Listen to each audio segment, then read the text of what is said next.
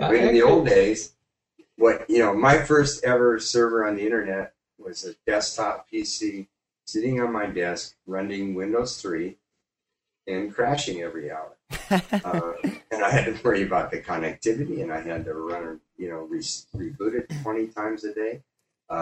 You had to mess with the disk storage. Huh? You had to mess with the disk storage. Yeah, and hey, Ant, you remember disk storage?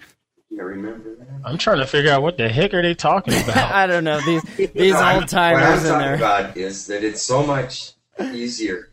The first time, and I've done a couple of servers on the internet. It was a Windows PC running Windows 3, and it crashed every 15 minutes. And, I was responsible. I had to be the system administrator. I had to make sure there was a connection between it and the internet. It was a huge pain in the ass. And, we've gone through generations. Like, things got a little more professional, and servers kind of moved into server rooms, and maybe there'd be a bunch of them. And then people started doing, these racks with blades in them. So the server part got easier and easier. But now, hey, you don't mess with it. It's just virtual on the Amazon cloud. And if you don't like Amazon's price, you move it to somebody else's cloud. Somebody else will offer a virtual solution, is what you're saying. Right. Yeah. Somebody else is going to start one on Amazon and sell it to you. I've got an Amazon Web Services server, and I get a bill from those guys, and it's really cool. I get a bill every month for 1 penny because I'm not doing much with it, right? If I were doing something with it and had a lot of customers, I'd get a bigger bill. Right. As long as you can just develop for free. Wait.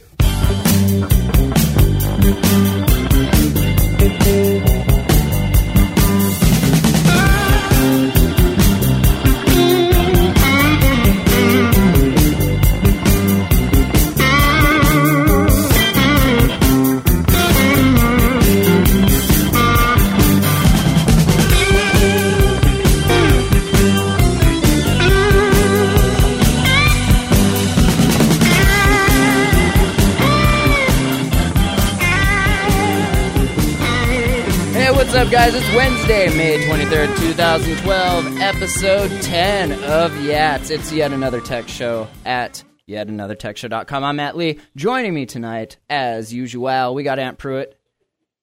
What's going on? We got episode Larry. 10. Episode 10! Whoa. All 10. Count them. Larry Press, how are you doing? Excellent. Good to see you guys. Got Mike Rothman. Welcome back. Hey, everyone. Good to be back. We missed you last week. I'm glad you're back. I hope you weren't fishing your HTC One X out of the toilet all weekend.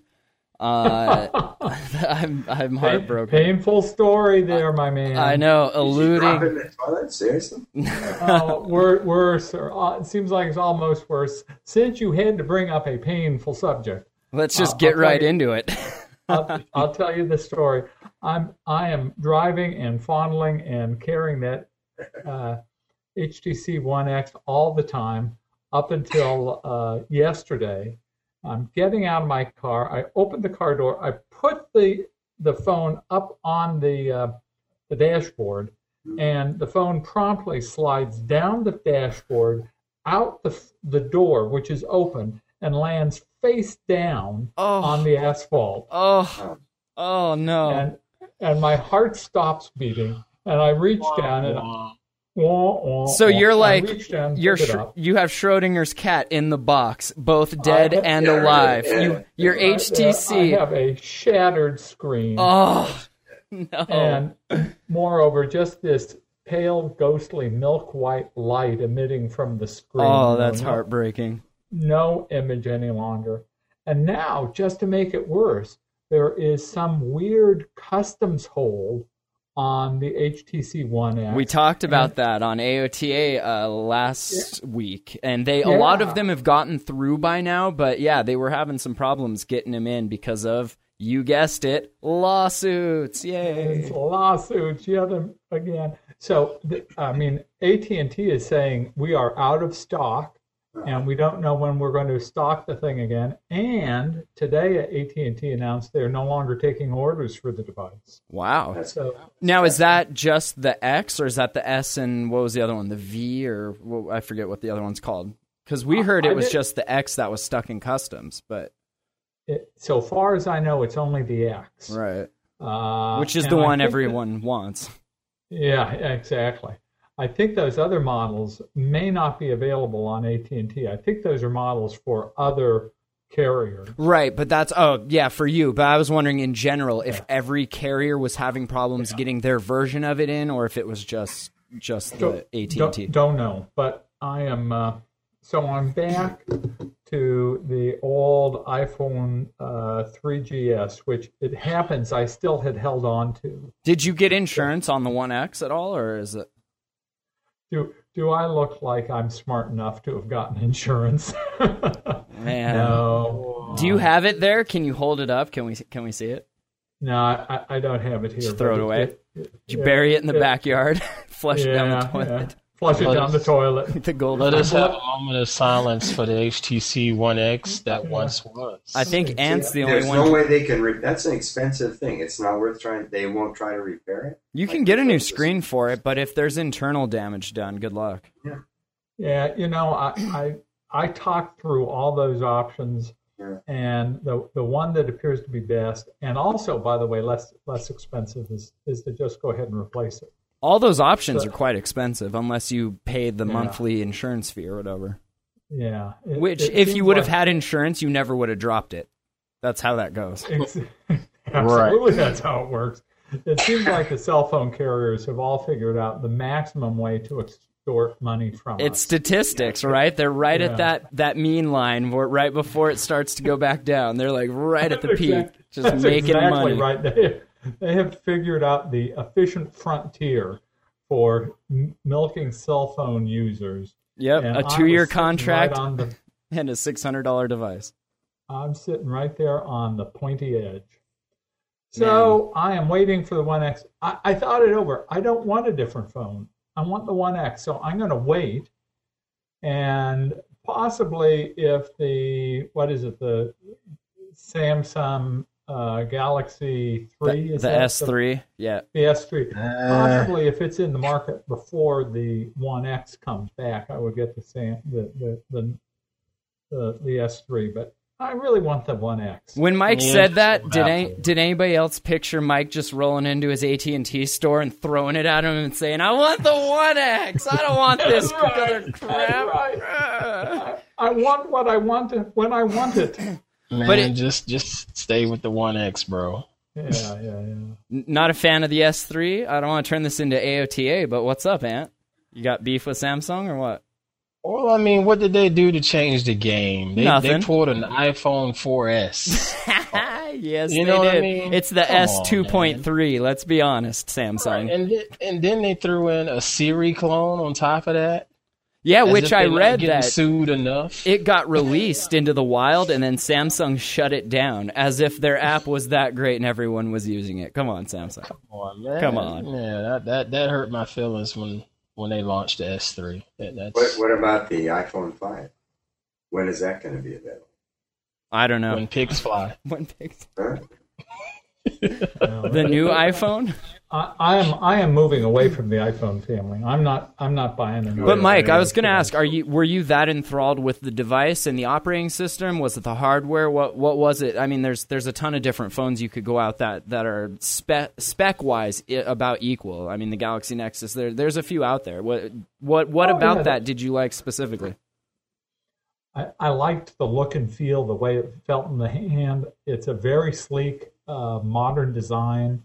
The camera takes really good pictures. It's a nice, big, bright screen.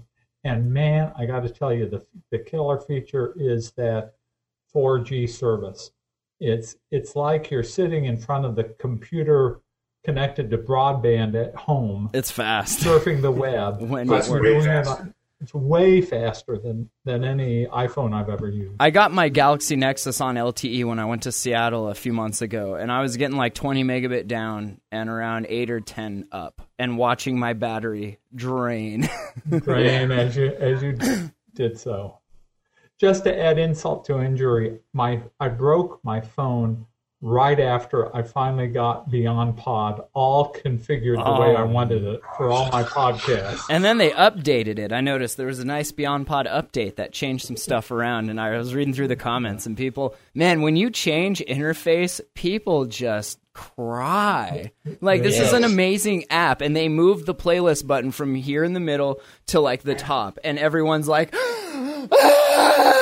like calling suicide hotlines. And so sad.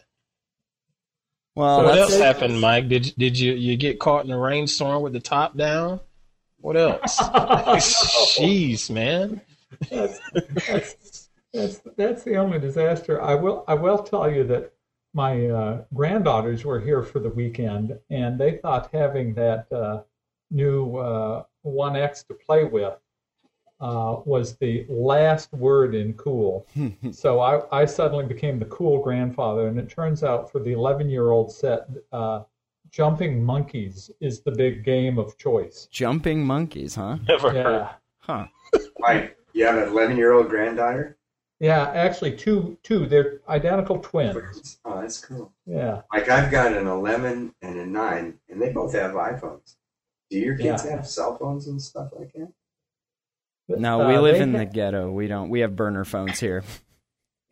Yeah, I mean, I just kind of like, wow, these kids have iPhones. Why?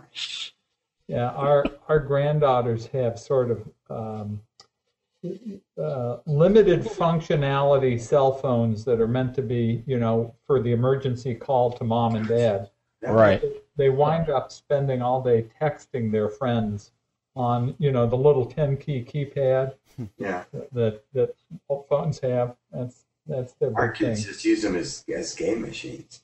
Yeah, they kind that's of the other big. They've replaced the Nintendo DS and the PSP almost. It seems like it's all about mobile gaming. And actually, over on GroovyPost.com, I reviewed 5 free Tegra Zone games. They're only games that I'll play on a Tegra device, but man, they look like console quality. It's pretty amazing to put some headphones on and get immersed on this. I mean, the screen is, it's this big. That's what I'm on. Yeah, I bet those do look good on that Tegra chip. It's beautiful, yeah. Especially the Tegra 3. It plays. I mean, that's what a lot of these games I reviewed were made for. But even the pinball game, I was like, I haven't had this much fun since Kirby's Pinball Land. Like they're just really, I don't know, they're really good. The graphics are just awesome. Hey, Matt, did you ever use a real pinball machine? Yeah, I used to have a couple. Mechanical pinball machine? I wrote that also. I said I was a fan of the real thing, but since I don't own one anymore, this is the next best. But yeah. Let's talk about, I guess we don't want to be the only tech podcast that didn't mention the Facebook IPO. It was hyped. It was amazing. Talk about a womp. And then what? What happened? Is that the media overhyping what should have been? Because it was, in essence, the biggest IPO in history, even though it was pretty floppy, right? Was it? It was the highest evaluation of a company in history. That's what I read. Was it just valuation? IPO. Highest. Oh. No, I think it was the highest IPO. I mean, really? That's what I thought. I read that. Facebook is valued now as more valuable than General Motors. But what people were mad about was that it started at one price and then dropped a few dollars, and now I think it popped up and then it came down on the first day back to where it started, and then it went down. What's the difference between that and every other stock? What were they expecting? It's Facebook. They haven't proved them. There have been two problems with this offering. The first is that it was priced so high that it didn't achieve the sort of first day bump and persistent first day bump that people expect. Well, what company drops $1 billion on an app and then doesn't come off the valuation just making money? I mean, logical next step. Who should be surprised that group of bankers and Facebook did not price it aggressively? But there's another objection. There's beginning to be talk in the press that there was some insider information leaked about the company just prior to the offering. It was about the mobile ads, was it not? Mobile ads, yes, and that's going to result in lots of lawsuits. Because that's big no-no. That's like big illegal no-no. as That's far like, as, you know. it's like go to jail if you're found guilty. Right, At right. least that's With Benny that's my Madoff hope. and the WorldCom or Enron guys sharing Well, bumps. there exactly.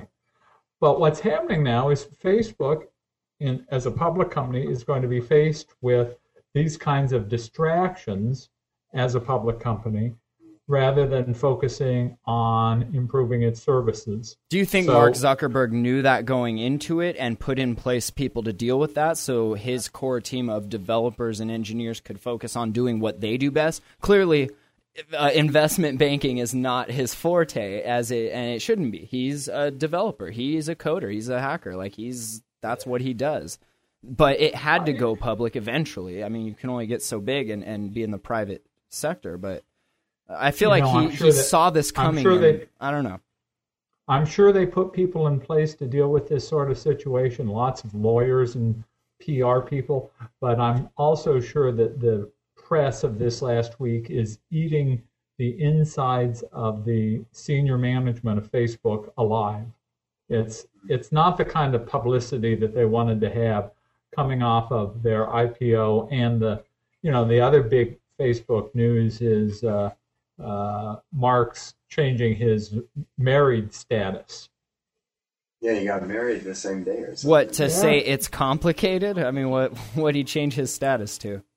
He's married. He got married. Oh, He yeah. got married the day after the IPO to his longtime. He's That's pretty dated. neat how he pulled that off, though. I think it is too. Is that a He's case dated- of look over here while we're doing insider trading over here, or what is that? The speculation on that one is simple, that he wanted to have the company valued definitively before his wedding, so that under California law, the value of his holdings in Facebook would be his property as separate property from that of his spouse. Well, maybe he should be an investment banker. He Attaboy. seems pretty sharp. He hasn't admitted that, right? That's Oh no! So that's- let me ask that's you- speculation, Larry. Let me ask you guys this. Who does that hurt then? It doesn't hurt Mark Zuckerberg. It doesn't hurt Facebook. They knew what they were worth. They knew what they were doing. This hurts the sharks and the bankers that were trying to make a bunch of quick money off of it? Or does this hurt the public at large? Or what do you think, Ant? You say yes? I think it hurts everyone that dove in at about 9 o'clock Friday morning and flopped down for a couple hundred shares and was riding high and feeling good all weekend and partying. And then Monday morning happened. Right, and then Monday. It got Oh, you know ugly. that $100,000 you just blew on the... day, it popped up and then came back down to the start on the first day. It was plus zero. Now, and you think about it, who's going to go after it now? You know, they got these lawsuits coming after them right now. But think about it. Price Think about just it. continue to decline. Isn't You got that the Dr. best? Jerry Purnell preaching at you, telling you your stock is going to tank. Isn't that the best time to buy it though? If it's not, they're not dead. Obviously, I think the lowest it gets, man, snatch it up and then just watch it work its way back up. What are you gonna lose? $8? It's I not mean, going to work its way back up, bro. wait, How much actual money did they get? like $16 billion. Okay, so they're going to presumably invest that in the company, and maybe they'll come up with some cool product. I mean, that's kind of neat too. They've got $16 billion. Well, yeah, but what's their expenditures? How much? I mean, we know how expensive it is to keep Yats going. Like, what's a Facebook server farm cost these days? I mean, it costs money to run that. Won't they use that to expand their service to do more mobile stuff? I'm sure they're absolutely. they're on acquisitions. The speculation is that they're going to take the bankroll and acquire third parties that get integrated somehow into the Facebook world. They're gonna buy I just don't Zing. know how much they can monetize, though. I just don't see it. They're gonna buy Zynga for 4.3 Instagrams.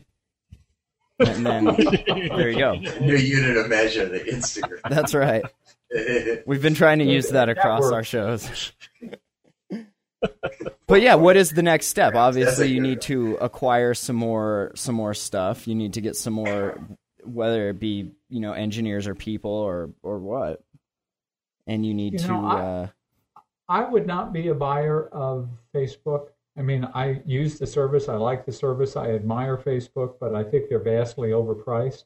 Vastly. Yes. But see, none of us, how many ads do you click on? How many, like, we use it for a purpose. I think the majority of the people at large are playing games on it. They're doing things that may not necessarily translate to real world money, but it's eyes on pages, and they're getting hooked on these games and they're coming back. I mean, there is something there. Whether it's worth 16 Instagrams or not, I don't know. I doubt it, but who knows? I don't have the facts in front of me, but I'm going to speculate that they're not making any money off of ads. It's all going back into recoup server costs, right? Yeah, I mean, that's what I'm saying. How are they going to make money in the long term? Well, have they truly? They're going to continue to sign up a billion users and whatnot, but those billions of users are a bunch of teenagers that don't have jobs. All they're doing is sitting around and saying, "Hey, I just ate Krispy Kreme donuts today and puked." Right, but check this out. Last night, but they not once clicked on an ad. It doesn't matter. I want to go see the Avengers movie, or it doesn't matter. I want to go look at this 15-year ARM plan, or you know what I'm saying? No, what you said right there, Ant, about the Krispy Kreme. Krispy Kreme wants to know that kind of stuff. They haven't even begun to scratch the surface of the monetization, and not front-facing, not what the public sees. What they're doing on the back end, their next step is to piss a bunch of people off with what they decide to do with your information. That's what I think. That's the next step. Minute, which brings up another point. Because then they also just get in trouble with showing the images to these different third parties saying, "Hey, Susie liked to buy the Maybelline." Mm-hmm. I don't know why I know Maybelline makeup, but because you're worth it. You know, that's not cool either. And all this privacy stuff is still coming up. And you would look wonderful in Maybelline. Man, I look wonderful without it. What you talking about? Classic Ant. And the Diva of the Week award goes to Ant Pruitt of Yats, episode 10. Give him a round. All right, let's talk about what this means for those that work there, Larry. You had an interesting post about the Facebook multiplier, and I was kind of talking about this on last week's show about how this is going to create a whole bunch of kids that have a bunch of money, and they're either going to blow it all and kill themselves, or they're going to really turn around and start some new companies, and we're going to see a lot of cool innovation. Yeah, I think all I did was I saw an article in the New York Times and I put in a link to it on a post. That's all we ever do. Huh? I said that's all we ever do. Come on. Yeah, no, I'm not a finance guy, but it kind of, and this guy, I don't even remember his name, but he came away with $1 billion, and I think he worked for Google in the interim. Now he started a company. And the thing that struck me is, one, he's still a young guy, probably really smart, probably ambitious. He's got a ton of money now, and the thing that most struck me is he's well connected. He got a write-up in the New York Times, and there must be 50 guys like that pop out of a Facebook offering like this. And I imagine a lot of them are going to start up companies, and we'll see, a lot of follow-on after the Facebook thing. Guys like that. Larry, does this fuel the bubble even more if they're all getting money and then investing internally? It kind of grows and grows and grows, this bubble, maybe not bubble we're in? Maybe the first bubble was the Microsoft millionaires spending all their money. I don't know. I really have to say I don't know. One thing, though, that's way different, in those days, I remember the bubble sub 1. It was just brain damage. Like, people would, spend gazillions of dollars on Super Bowl ads. They'd have giant parties. The cost of, that's something we were talking about before the show. The cost to start up a company now is a lot lower than it used to be. And I imagine people have learned lessons from those days that you don't squander that money. Well, and also you got to figure maybe it's the same thing, but it'll be done more responsibly. And people are starting different kinds of companies now. Maybe because of that, the overhead on a tech startup is much lower. Depending on what you're doing, but generally it's much lower than say something going into manufacturing or food service or anything like that. But it's even much lower than it used to. You don't have to buy servers. You don't have. Oh, right, in that aspect, yeah. Do everything virtually these days. So you could start Facebook with a credit card, But is that necessarily a good thing? Does that mean that what you really have, you don't, because you're reliant upon this third party to provide your service? And if that third party, not saying Amazon or Google or Lunar Pages or whoever you're hosted with will eventually go away, but it seems like you're not building something tangible. You're just building bits and bytes, which I guess that's where we're moving. Customers. But you're building clients is what you're building. Right. You're getting them cheaper. And as long as that's a competitive market, there's Amazon and Rackspace and Google and whoever else goes into that world. And then if standards get set up so that there's like a level of abstraction between, okay, I want a server and give it to me that, and that's starting to happen. Companies and standards will emerge. You'll be able to move from one to the other. I think it's just a cheaper way to do things. Yeah, in the old days, my first ever server on the internet was a desktop PC sitting on my desk running Windows 3 and crashing every hour. And I had to worry about the connectivity, and I had to run, reboot it 20 times a day. You had to mess with the disk storage. Huh? You had to mess with the disk storage. Yeah, and hey, Ant, you remember disk storage? I remember that. I'm trying to figure out what the heck are they talking about. I don't know. These old timers in there. What I'm talking about is that it's so much easier. The first time, and I've done a couple of servers on the internet. It was a Windows PC running Windows 3, and it crashed every 15 minutes. And, I was responsible. I had to be the system administrator. I had to make sure there was a connection between it and the internet. It was a huge pain in the ass. And, we've gone through generations, like things got a little more professional and servers kind of moved into server rooms, and maybe there'd be a bunch of them. And then people started doing, these racks with blades in them. So the server part got easier and easier. But now, hey, you don't mess with it. It's just virtual on the Amazon cloud. And if you don't like Amazon's price, you move it to somebody else's cloud.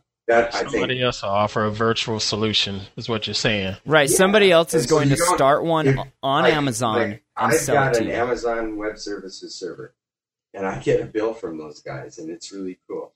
I get a bill every month for 1 penny because I'm not doing much with it, right? If I were doing something with it and had a lot of customers, I'd get a bigger bill. Right. As long as you can just develop for free now. If Mark Zuckerberg started out today, I don't know what his first server looked like, but he wouldn't even had to have a server. And he wouldn't have to know as much about server administration. Right. I am not a network administrator. I'm not a server administrator. Well, and isn't the more you have to mess, do that stuff a little bit. The more you mess with that stuff, the less you're focusing on what you should be doing, which is programming or whatever your thing is. Yeah. Yeah. I think this is fantastic. And in fact, from what I understand of the startup market in San Francisco, in the sort of Silicon Valley area,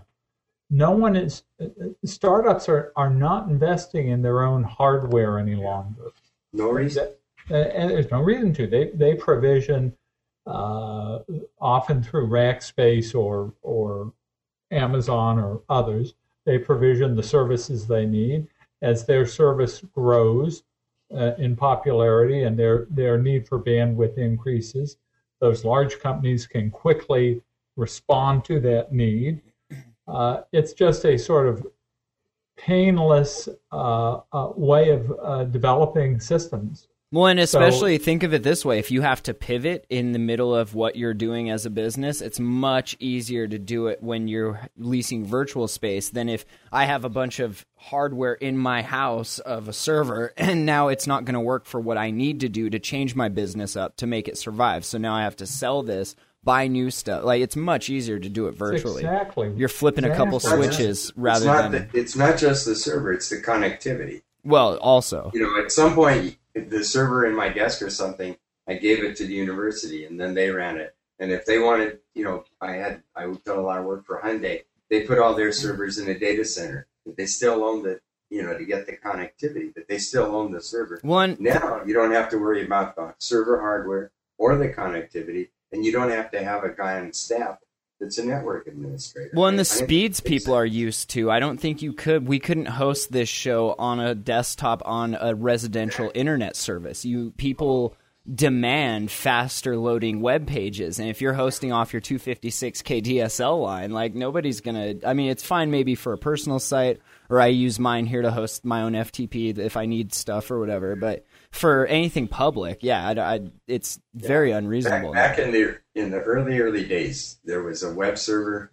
Oh man, Gopher. I don't remember his name even. O'Reilly published it, and the guy lived in Albuquerque, and it was his web server that I was using. And it was, I forget what it's called, web something or another. This is before things like Apache or IIS or any of that existed.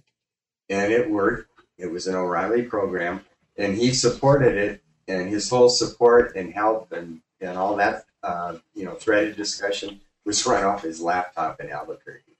I mean, those are the good old days. Hey, Larry, I'd love to see what you're doing with a virtual server these days. This is a good segue. I didn't know we were going to start talking about this, but we were talking before. As a demonstration for my class, I wanted to see how easy this has gotten. And not just the provisioning of the server, but developing has gotten a lot easier too. Like I said, what it used to take when I did my first ever internet server was I had to provide the connectivity, I had to do the machine, I had to know about installing the server, blah, blah, blah. It was, I didn't want, nothing I wanted to do, and it was a distraction. Now, let me show you what I just did the other day for my class in 10 minutes. And now I'm going to try to switch, tell me if this works, you guys. I'm going over here, and I'm going to try to share my screen. So while he's getting that ready, what we're going to show you guys, if you're watching, there it is. Are you guys seeing it? Yep. So this is a page that Larry set up on an Amazon server. Yeah, let me go back to the home page, and I'll tell you what you're looking at. And we'll put links to this in the show notes over at yetanothertechshow.com. Yeah, this will show up in the video, right? Yeah, this is in the video. Okay, what you're looking at is a simple web page on a server, Linux-based server, and it's on the Apache cloud, and it's really just a demo. It's running 3 applications. The Apache cloud or Amazon, Larry? I'm sorry? Apache cloud or Amazon? It's an Amazon cloud. It's Apache web server. Running, right, yeah, okay. Just both. It's running a WordPress blog, and this is a real WordPress blog. You can post things to it. It's just a WordPress blog, period. It's running a MediaWiki wiki. Come on, there you go. And you can see, I just set it up, and you can make new pages, the whole bit. It's really just that thing. And come on. And it's running a Apache web server. So this is just a web page that I FTP to it. Now this is running on a virtual machine in Amazon's cloud. And here's what I had to do to set it up. It took 10 minutes to create this server, deploy these 3 apps on it, and be ready to go. I went to Amazon. I said, okay, sign me up for a free, what they call a mini server, or micro server, I guess. And I can't even remember how much it is, like so much memory. But it's a really decent server. Yeah, it probably doesn't have a ton of storage, but it has enough, right? I can't remember. We can put it in the show notes. I'll find out how much. But I know what the price is, 0. that was very I want to move Yet Another Tech Show over to his server and watch his price go up. Yeah, I would love to see how much traffic a podcast site would generate, and space and bandwidth. Yeah. And watch his build. I'm not sure what happens if this would generate. So far it's generated probably about 1 megabit of traffic in its entire life. I'm not sure how much. If I generated a bunch of traffic, maybe Amazon would charge me. I'm not sure, to tell the truth. But then once I created the server, I went to a third-party company that's in the business of kind of packaging up applications called Bitnami. And I told them, okay, here's my server on Amazon. Here's its IP address. And then literally with 2 clicks, Amazon already had installed Apache. And it said, I got a menu that says, what other applications would you like on your server? And so I clicked WordPress, and I clicked MediaWiki, And that was it. 2 clicks, and I had those 2 applications installed. So this Unbelievable. whole thing that you're looking at took 10 minutes. Now, Yeah, we should it's also really let people good. know that Amazon's not the only one that does this. Any shared No. hosting plan you get, they're going to give you a cPanel front end, and you're going to be able to go in there and go into your Fantastico scripts and install WordPress, Drupal, Movable Type, anything like that. What's key about this is you're not renting a shared server space. You're renting a virtual shared server space on their cloud. So it's It's a little more than that, though. How did I install this application, this web, the blog and the wiki?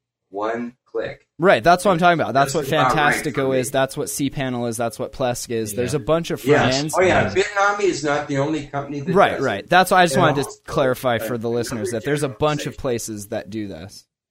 And Google Hangouts just crashed. Thanks. I think Rackspace has a better deal this month. Let's move it to Rackspace. That, who provides the server, I think, will become a commodity underneath this kind of thing. And this is this is so much easier, like Mike was saying. Just for no money, no effort, you can get your company going. You don't have to worry about the connectivity. You don't have to worry about the server. And it's gotten it easy enough that, I can do it in 10 minutes. And it's a regular server, I can FTP. That's how I got this little web page that you're looking at, this cloud server demo. I just typed it up, FTP'd it over. You can telnet in and be a server administrator, system administrator. It's just a whole level of easiness that's absolutely cool. All right, And so I think the next generation, it'll be just you won't have to deal with Amazon even. You'll just say, okay, I want Amazon or I want Rackspace, and here's the apps I want. Please spin it up. It'll be a little teeny form, and you'll create a server running a bunch of applications. well, that's awesome. I thought it was pretty cool. I was That's amazed. cool. If Larry's done with his Amazon ad, Mike, did you That's want to? No, not Amazon. I know. I'm just This messing. could be running on any other. I know. Rackspace or anybody. I else. know. I'm just messing with you.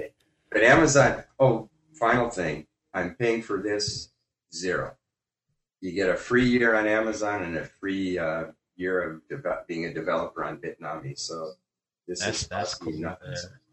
Larry, is that a education-related offer? You have to No, sir. have an EDU No, account? you can do it. Wow. I didn't say I'm a professor. I want to do it for education. It's the way they're kind of seeding the market and getting people to play with it.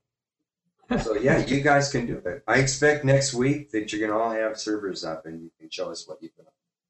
Yeah. The large players in this market, like the Amazons and Rackspaces and such, are really going to make it harder on the smaller ISPs. Yeah, I don't know. Nobody. Yeah, and if they get competition, then the price, like Matt was saying, I think a week or 2 weeks ago, that Amazon charges still too much for storage.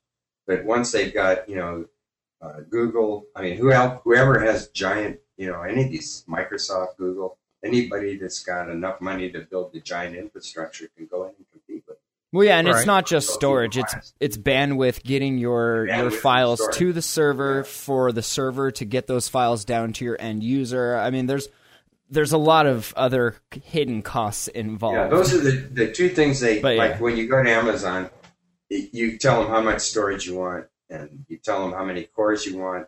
They've got a whole, a price menu. And for sure what you say, bandwidth is also in there. That's where they usually get you, Yeah, but the thing is, especially if you're hosting podcasts, because every episode there's another 20 megs to and fro. Yeah. Times however many listeners you have, it gets quite pricey as well. Right. But if you've got, say, 5 or 6 big companies competing in that space, Oh, that'll You'll push keep the the price overall down. price down, which Yeah. we do have. that's what And Mike is saying. Like, Rackspace exists, and IBM is in this world, Microsoft is in this world. So that hopefully we'll have competitors, unlike the telephone world, and they'll keep the price way down. I don't know. This All right. was so much easier than setting up a damn server on my Windows 3 desktop machine. But, I'm impressed. everything now is easier than Windows 3. Come on, Larry. That's true. So speaking of moving to the cloud and all that stuff, we have, this is kind of a rumor, but it's kind of not, Microsoft Office coming out for iOS and Android maybe this fall. I find that kind of interesting, and Microsoft is denying this, but there's some sources and some pictures that match up, and I think it might be true. But it's interesting if it is true because they have their own mobile OS now. Is this them not showing faith in their own, being like, well, when that fails, we better have Office on iOS and Android, where all of the users are? What do you think, Ant? Wasn't there a similar rumor back before the new iPad was released? Well, right after the new iPad was released, stating that it had the hardware to run Windows Metro on it. And he had all of these nice images and so forth on there, and Microsoft wouldn't comment on it. That was in February. So, and when they asked Microsoft this time, they were quiet. But back in February, Microsoft was very quick to deny. So that they say that silence itself speaks volumes about their future plans, which I think. I'll give you. You guys want a theory? Tinfoil hats. There's Microsoft is not. It's not one guy running the company anymore. If I'm running the Office division, I want to put it on everything in Earth. That's a great point. I'm running the Windows division. I don't want it competing with. I don't want it anywhere, but would. I want to cripple iPads. That's interesting. Maybe it's the political fighting side of Microsoft. Is this the beginning death throes of Microsoft destroying itself from the inside? Where you see a little alien pop out singing "Hello, baby"? I'd say go for it, Windows guy or Office guys. Put it anywhere you want. Well, I mean, it does help out in the corporate side if you got this Microsoft Office cross-platform like that. I mean, especially with sales folks, because right now sales folks is carrying the tablets around.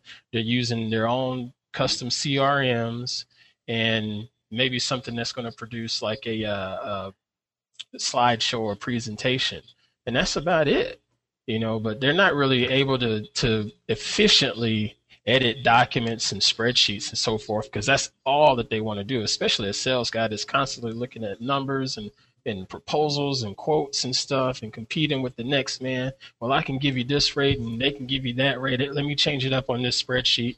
And they go to do that on a touchscreen tablet and they get all fat fingered, Yeah, that's a good point. If I were Microsoft, I'd do it in a minute. I think you're right on the money, Ant. I think this is something Microsoft has to do exactly for the reasons you suggest. They have gone are the days when Microsoft sort of commanded the market and everyone followed. iOS has made too big, and Android has made too big inroads into their traditional market to ignore those devices. Yeah, and that's what the article here on PC World says, that Windows Phone is behind its larger competitors in terms of market share. And even though Windows 8 is going to be tablet friendly, there's no guarantee that they'll be able to compete with iPads or Android Primes or whatever. So it would be a good move just to get it in there, especially with the way Google Docs Google Drive is dominating in that space. It's interesting. Would this make you switch if you were on iOS or Android using whatever it is you're using on those platforms? If Office came out, would you be like, oh, cool, now I can keep using my DOC files or whatever? Or is everybody past this, Mike? That's gonna make the quote unquote average user stick around, because that's what they're used to, is the whole DOC and XLS and stuff. Right. That's what they want. Okay, my spreadsheets work now. I don't have to get used to this syncing up with the Google Drive and whatever that format is that they have. Yeah, plus they've got a gazillion spreadsheets that use all the features of Excel. No, I think, Matt, that you're just totally right. I mean, I don't think they have any choice. They can't. By the time Windows 8 tablets come out, how many Android, and forget Android, how many iPads are going to be in corporations? A ton. 12 gazillion. Yeah, it's going to be. What are they going to do? Just blow all those people up? No way. No. Now, I'll make you this bet. I don't think the iOS or Android implementations of these programs is ever going to be as robust as the implementations on Microsoft platforms. I mean, that's just a no-brainer.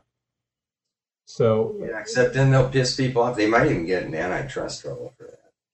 You know, it's like having hidden APIs that they don't tell other developers about. Didn't they get busted for that?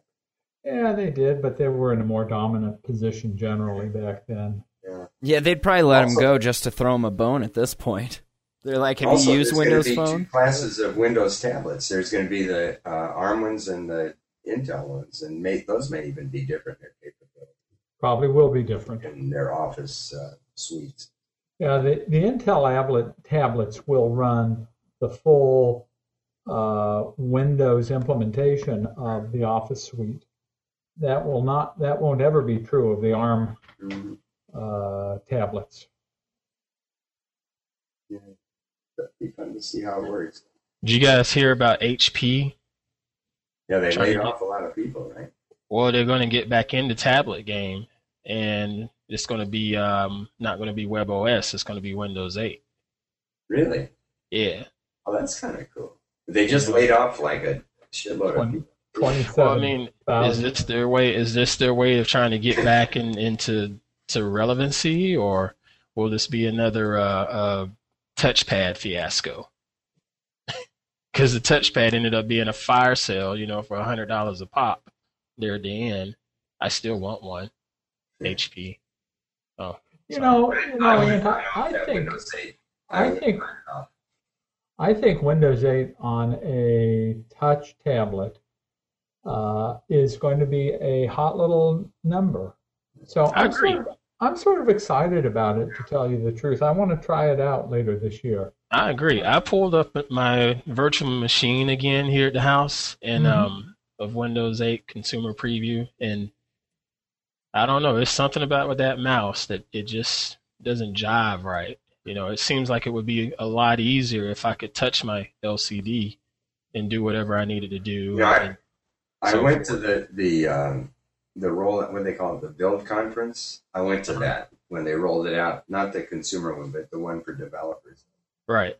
One of the guys from Microsoft, I don't remember who, he stood up on the stage and he flatly said, a year from now, every laptop and every desktop is going to have a touchscreen. I don't know if it's true or not, but he seemed to be taking that for granted. It's getting there. It's nice It's nice that some of the ones they already have out there available. That HP has a really nice one. Yeah, I've never seen. It's funny because the market is really quiet about touchscreens right now, and Windows 8 is so much about touchscreens. I just don't know how you get from here in late May to December and have the market make that big a shift. So I'm dubious of that Microsoft claim. That prediction, yeah. It's going to take them a little while, in my opinion. It's just more of the whole learning curve, just like with Office. In every iteration of that since, I want to say, version 2003 has been just totally a 180 flip. You go from your standard file menus and toolbars at the top to that ribbon that they implemented, and then they changed the ribbon again in this latest release of Office. I think it's version 2010, and I hate looking at the thing because nothing is nowhere you're used to seeing it, and you're thinking about the previous version, and it's not really as similar to that, and you go back to versions similar to that, previous to that, and it's still not a similar interface, and you're hunting and pecking, trying to get used to it. Like I use PowerPoint a lot. Yeah. And it didn't take more than a week or something to be used to it. And you can also set up the ones you use frequently. You put them in. Yeah, if you can put in the quick launch, that's a good thing to do. I figured that out. Didn't Firefox do that a while back? They got rid of their whole menu area and put it all under that one little drop arrow. Yeah, I remember that was the most annoying thing. I don't use Firefox very much, but man, I was using it to test something. I was like, the hell is my tools options? I was like, it took you a minute, right? Because you're used to one way of doing things. You can get used to it again, but it's kind of annoying. Yeah, it'll be a little learning curve for people to just dive into it and get past it. It seems every time you run Skype, it's got a different user interface. I'm trying not to run Skype. Hence why we're running Google Plus Hangouts. Yeah, I did a Skype thing right before this, and I didn't even realize it says, "Oh, you're going to have more than 2 people, then you have to pay more money for the video." So we did an audio Skype call. That's where they get the money. All right, before we get out of here, we're kind of getting towards the end of the hour. Ant, you had an interesting Android and iOS app for some mobile conference calling. You want to mention or talk about that? Yeah, the San Francisco App Show is going on, excuse me, out west right now. And they had 10 developers that had their apps featured, and one of them was called Crowd Call. And what it is it's a free app for now. I'm going to say for now because I don't know how long this will be free, because it's a pretty neat feature. Right. If you're on the road and you need to get some stuff done and you need to do a conference call, you don't have to call a specific conference call service and get the 800 number and get the passcode and punch all of this in and have everybody else do the same thing. You just get your app, put in who you want to call, tell it to send. And what happens is Crowd Call will call you and say, "Hey, I'm initiating your call. Press 1 to accept." That's it. So it's almost like a Google Voice. So you call using Google Voice, it dials a number, and then that number will dial out for you. Right. But in a conference. And it dials out. It'll dial out to all the individual parties as you. They won't see it as a conference call service. They'll see it as a call coming from you. Right. And it's not using VoIP. It's using your mobile voice line. Yeah. And it's video also? The, Did you say it was video also? No, it's just all conference call. Oh, just audio call. Yeah, and it's international rates as well. They have about 40 countries that they offer international rates of free. But it was really simple to use. You just put in the numbers, hit go, it calls everybody, and when they answer the phone, it'll tell you, "Hey, you're getting ready to do a conference call. Just press 1." That's pretty cool. That's a good idea. It was. I mean, and there's going to be a lot of these sales guys and big wigs getting in touch with the board while they're driving. And can you imagine how annoying it is to try to punch in seven digits or whatever to be in a passcode that doesn't get accepted? And then you get pulled over and over again. And then you get pulled over because you live in a state that you're not allowed to be talking on the cell phone with, and then you got to explain that to the cop, and then he says, "What's that smell?" Step out of the car, and then you got whole to do. It's a whole to do. Well, that's pretty cool. What's it called again? It's called Crowd Call. Crowd Call, and it's available on iOS and on Android, and it's free. And as far as the quality of it, I will say that it's above average. It's not great, but for free, man, you really can't beat it. I mean, there's a delay on it, almost like you're making international calls. I experienced delays from about anywhere from 1 second to 3 seconds. Not too bad. It's about a Skype delay. 3 seconds is kind of worrisome. How many? Is there any limit on the number of people? And does it degrade if you have more than 2 or 3 or 4 or 5? I did 5 numbers, and it didn't really degrade at all. Well, why would it degrade if it's using your voice line? Why would it degrade? Right, it shouldn't degrade. No, it's not. We're not talking. You have all the people you want, just pan out as broad as you want. Yeah, I mean, I called a mix of cells and landlines and so forth, and even called people that were on VoIP lines at the same time, and it worked all right. It worked all right, and like I said, it's free. You put a Skype in there, and it would work. I doubt if that would work because that's VoIP. I thought you said that you could do VoIP mixed in VoIP. That's what I thought you said. No, like I called a company that's running a VoIP PBX service. Okay, but yeah. That sounds very cool. Yeah. It's another great example of disruptive technology. You know, it seems like every week there's another sort of industry subsegment that's being attacked at the low end by new technology that's just going to eat its lunch. We should almost make that. Sorry, go ahead. I was just going to say we should almost make that into a bit, the disruption of the week, and then talk about what. That's a new segment. There you go. I love it. All right, what, Ant? I just wonder how long it's going to stay free, because if the word spreads on this, similar to how Google Plus was locking down the Hangout feature for a while, only allowing so many people in. Well, that's a scaling issue more than we're going to eventually charge for this as a subscription. Mm-hmm. Now, have you guys messed with Social yet? SO.cl, Microsoft's new social network. It launched, like a few days ago?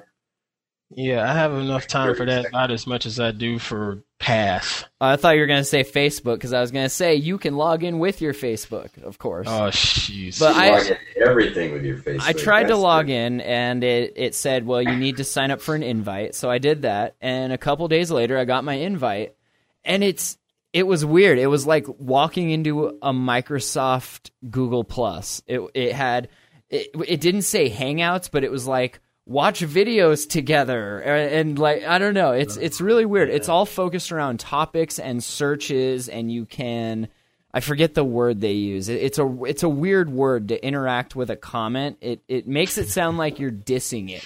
I forget the word they use, but yeah, this is their Bing of social media, huh? That's it. But it's a search engine, though. It didn't seem like a social media site. It was more of like, you're searching for things, and everything you search for in here, we're going to make a post about it, and then other people can talk about it. And I don't know. I wasn't that impressed with it, but I don't know. I don't have time for I tried it for another. like literally 1 minute. Yeah, that's about. I couldn't figure out what it was, to tell the truth. It said, tell us all the things you're interested in. So it seemed like a giant RSS reader, and I ticked off a few things. I was like, could I please? They're called video parties, but you're not like hanging out. You and a bunch of people gather around a video, and then you comment on that. Do you have to call them in advance, or you just sort of see people gathered around? No, you just click on video parties, and it shows you a bunch you can join, or you can start your own. I'm on it right now. Here, actually, I can show you guys this. If you let's see it. Cool. I've signed up for a invite, but I haven't received it yet. Okay, you guys seeing this? I didn't sign up for an invite. I just went to the website and logged in. You sure you need invites? Are you? No. Yeah, no. You have to. What you have to do is you sign in with your Facebook account, and then it says we will send you an invite, and then they send you one a couple days later. Are you guys seeing my screen here? Yeah. Okay. So I went there yesterday, and it just said log in. I guess I had a Microsoft account already. Yeah, see, I logged in with my Facebook account because I don't use my live one. Okay. So. I logged in with Microsoft. But so you can see here on the left, you have Explore. You can click that, and that'll kind of give you the best of what's up there. And I already kind of went through and put in my categories: science and tech and innovation, cars and porn and whatever. So you can go in there, and then you can check your feed, which is the people, it's everyone or the people that you're following. And you can do a thing called riff. That's what I was trying to think of, the name. Like, that sounds like you're riffing on a post, like I'm making fun of it. But what it actually is a visual response you can make to this post. So now it says, you're riffing on the post, blah, blah, blah, by Faisal Fardas. And I could say, that was super awesome, exclamation point. I hit done. And there you go. I just riffed on this stupid post. See, I don't like it. It's dumb. Oh my gosh. All of the Google Plus naysayers are saying Google was too late in getting into social media. Social. Facebook just is going ahead and set the bar and yada, yada, yada. What in the heck has been said about Microsoft in this? If Google Plus is too late, Microsoft is just nailing nails in coffins or kicking dead horses. I don't know. Whatever you want. I want to come back to the demo you just did. Like, I shared my screen before and you guys could see it. It looked perfect to me. Matt just shared his screen and the quality was crappy at my end. Yeah, that's because I'm host. Did you guys read it? Yeah, it looked good to me. I could read it. Put it back up a sec, just because to me it looked like shit, like very. Like it's pixelated or something. No, the fonts are all. There's just not enough bits in each font, enough pixels. Like the word "everyone's," we just disappeared, but all those little words, they're just the fonts look ridiculous. Now I don't know if that's because I am using Firefox right now. Yeah, I think it's the way Hangouts encoding it. I don't know. It's making my Did you audio. guys see that? It's Like, the you see how bandwidth. it says, wait, don't touch it. See how it says everyone under food in the left column? Look at the cat. I'm too busy 'Cause looking at the kitty. cat looks cool, but does that R on everyone look normal to you guys? I don't Yeah, know. looks fine to me. It's making Looks fine. it's making my audio. And it's not glitch. food, it's feed. Yeah. That's really. Why am I seeing it so degraded? Because you're going blind, Larry. Gary, what the hell's your name? Trust me. If you put it back up, I'll take a screenshot of it. Okay. And I'll send it to you to prove to you that it looks like Okay. crap. All right. How do you do a screenshot on a Macintosh? Now you got to tell me. It's Control-Alt-Delete. gosh. Where's the Larry. print screen key on this thing? Seriously. All Does right. anybody know? And that's been yet another tech show. Our I weekly think we journey. just jumped the shark. Our weekly journey to teach Larry Press about the internets. Do you guys want any other comments on social? Too little, too late, just like the rest of Microsoft's latest ventures. I just got into it, and it's got a lot of eye candy, but it looks to me like it's a Me Too product following on a Me Too product. It's a Me Too product that looks like Pinterest with the functionality of MySpace. But I saw an animated GIF cat, so it's got that going for it. Okay. Oh my gosh. I guess that's going to be the final word on social, at least for this week. Yep, They're screwed. there we go. All right, well, anything else we want to mention before we wrap this thing up? I think. Just keep checking out everybody's writing on Groovy Post and a new domain. Yeah, check out the Tegra Zone review. Check out the app show stuff over on anewdomain.net. My post is up on groovypost.com. You got anything you've been writing lately, Mike? My most recent post is a review of Slingbox HD over on groovypost.com. Very cool. And Larry, of course, all of his writing over on the Google Pluses. Yeah, the show notes. What have I done this week? I did one on how this online education thing is an international phenomenon, which people aren't paying attention to. I don't remember what I did. I put it on the show notes. It's there. All right. Well, you guys can check out Plan. that stuff and everything else. It's all at yetanothertechshow.com. If you want the raw, unedited version of this podcast, you probably want to go to yetanothertechshow.com/live. And for the week leading up to the next episode, we'll be playing reruns whenever you go there of this episode. And this was our 10th episode, so congratulations. They say a podcast never gets canceled. The host just runs out of rent money, but that's fine. Yetanothertechshow.com. Thanks for listening, guys. Been a blast, everyone. Congratulations Yes. on number 10. Well, Thanks for listening, we're everybody. in double digits, guys. That's right. Double digits. All right, guys. Thanks for Is it listening. still being recorded? Make sure you subscribe on iTunes, follow Twitter and Facebook and Google Plus, and we'll catch you guys next week. Peace out.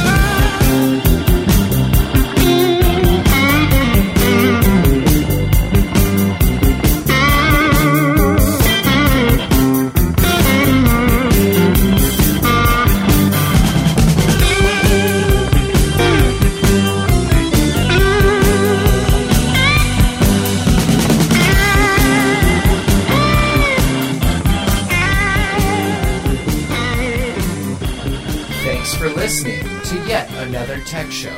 Check us out online at yetanothertechshow.com.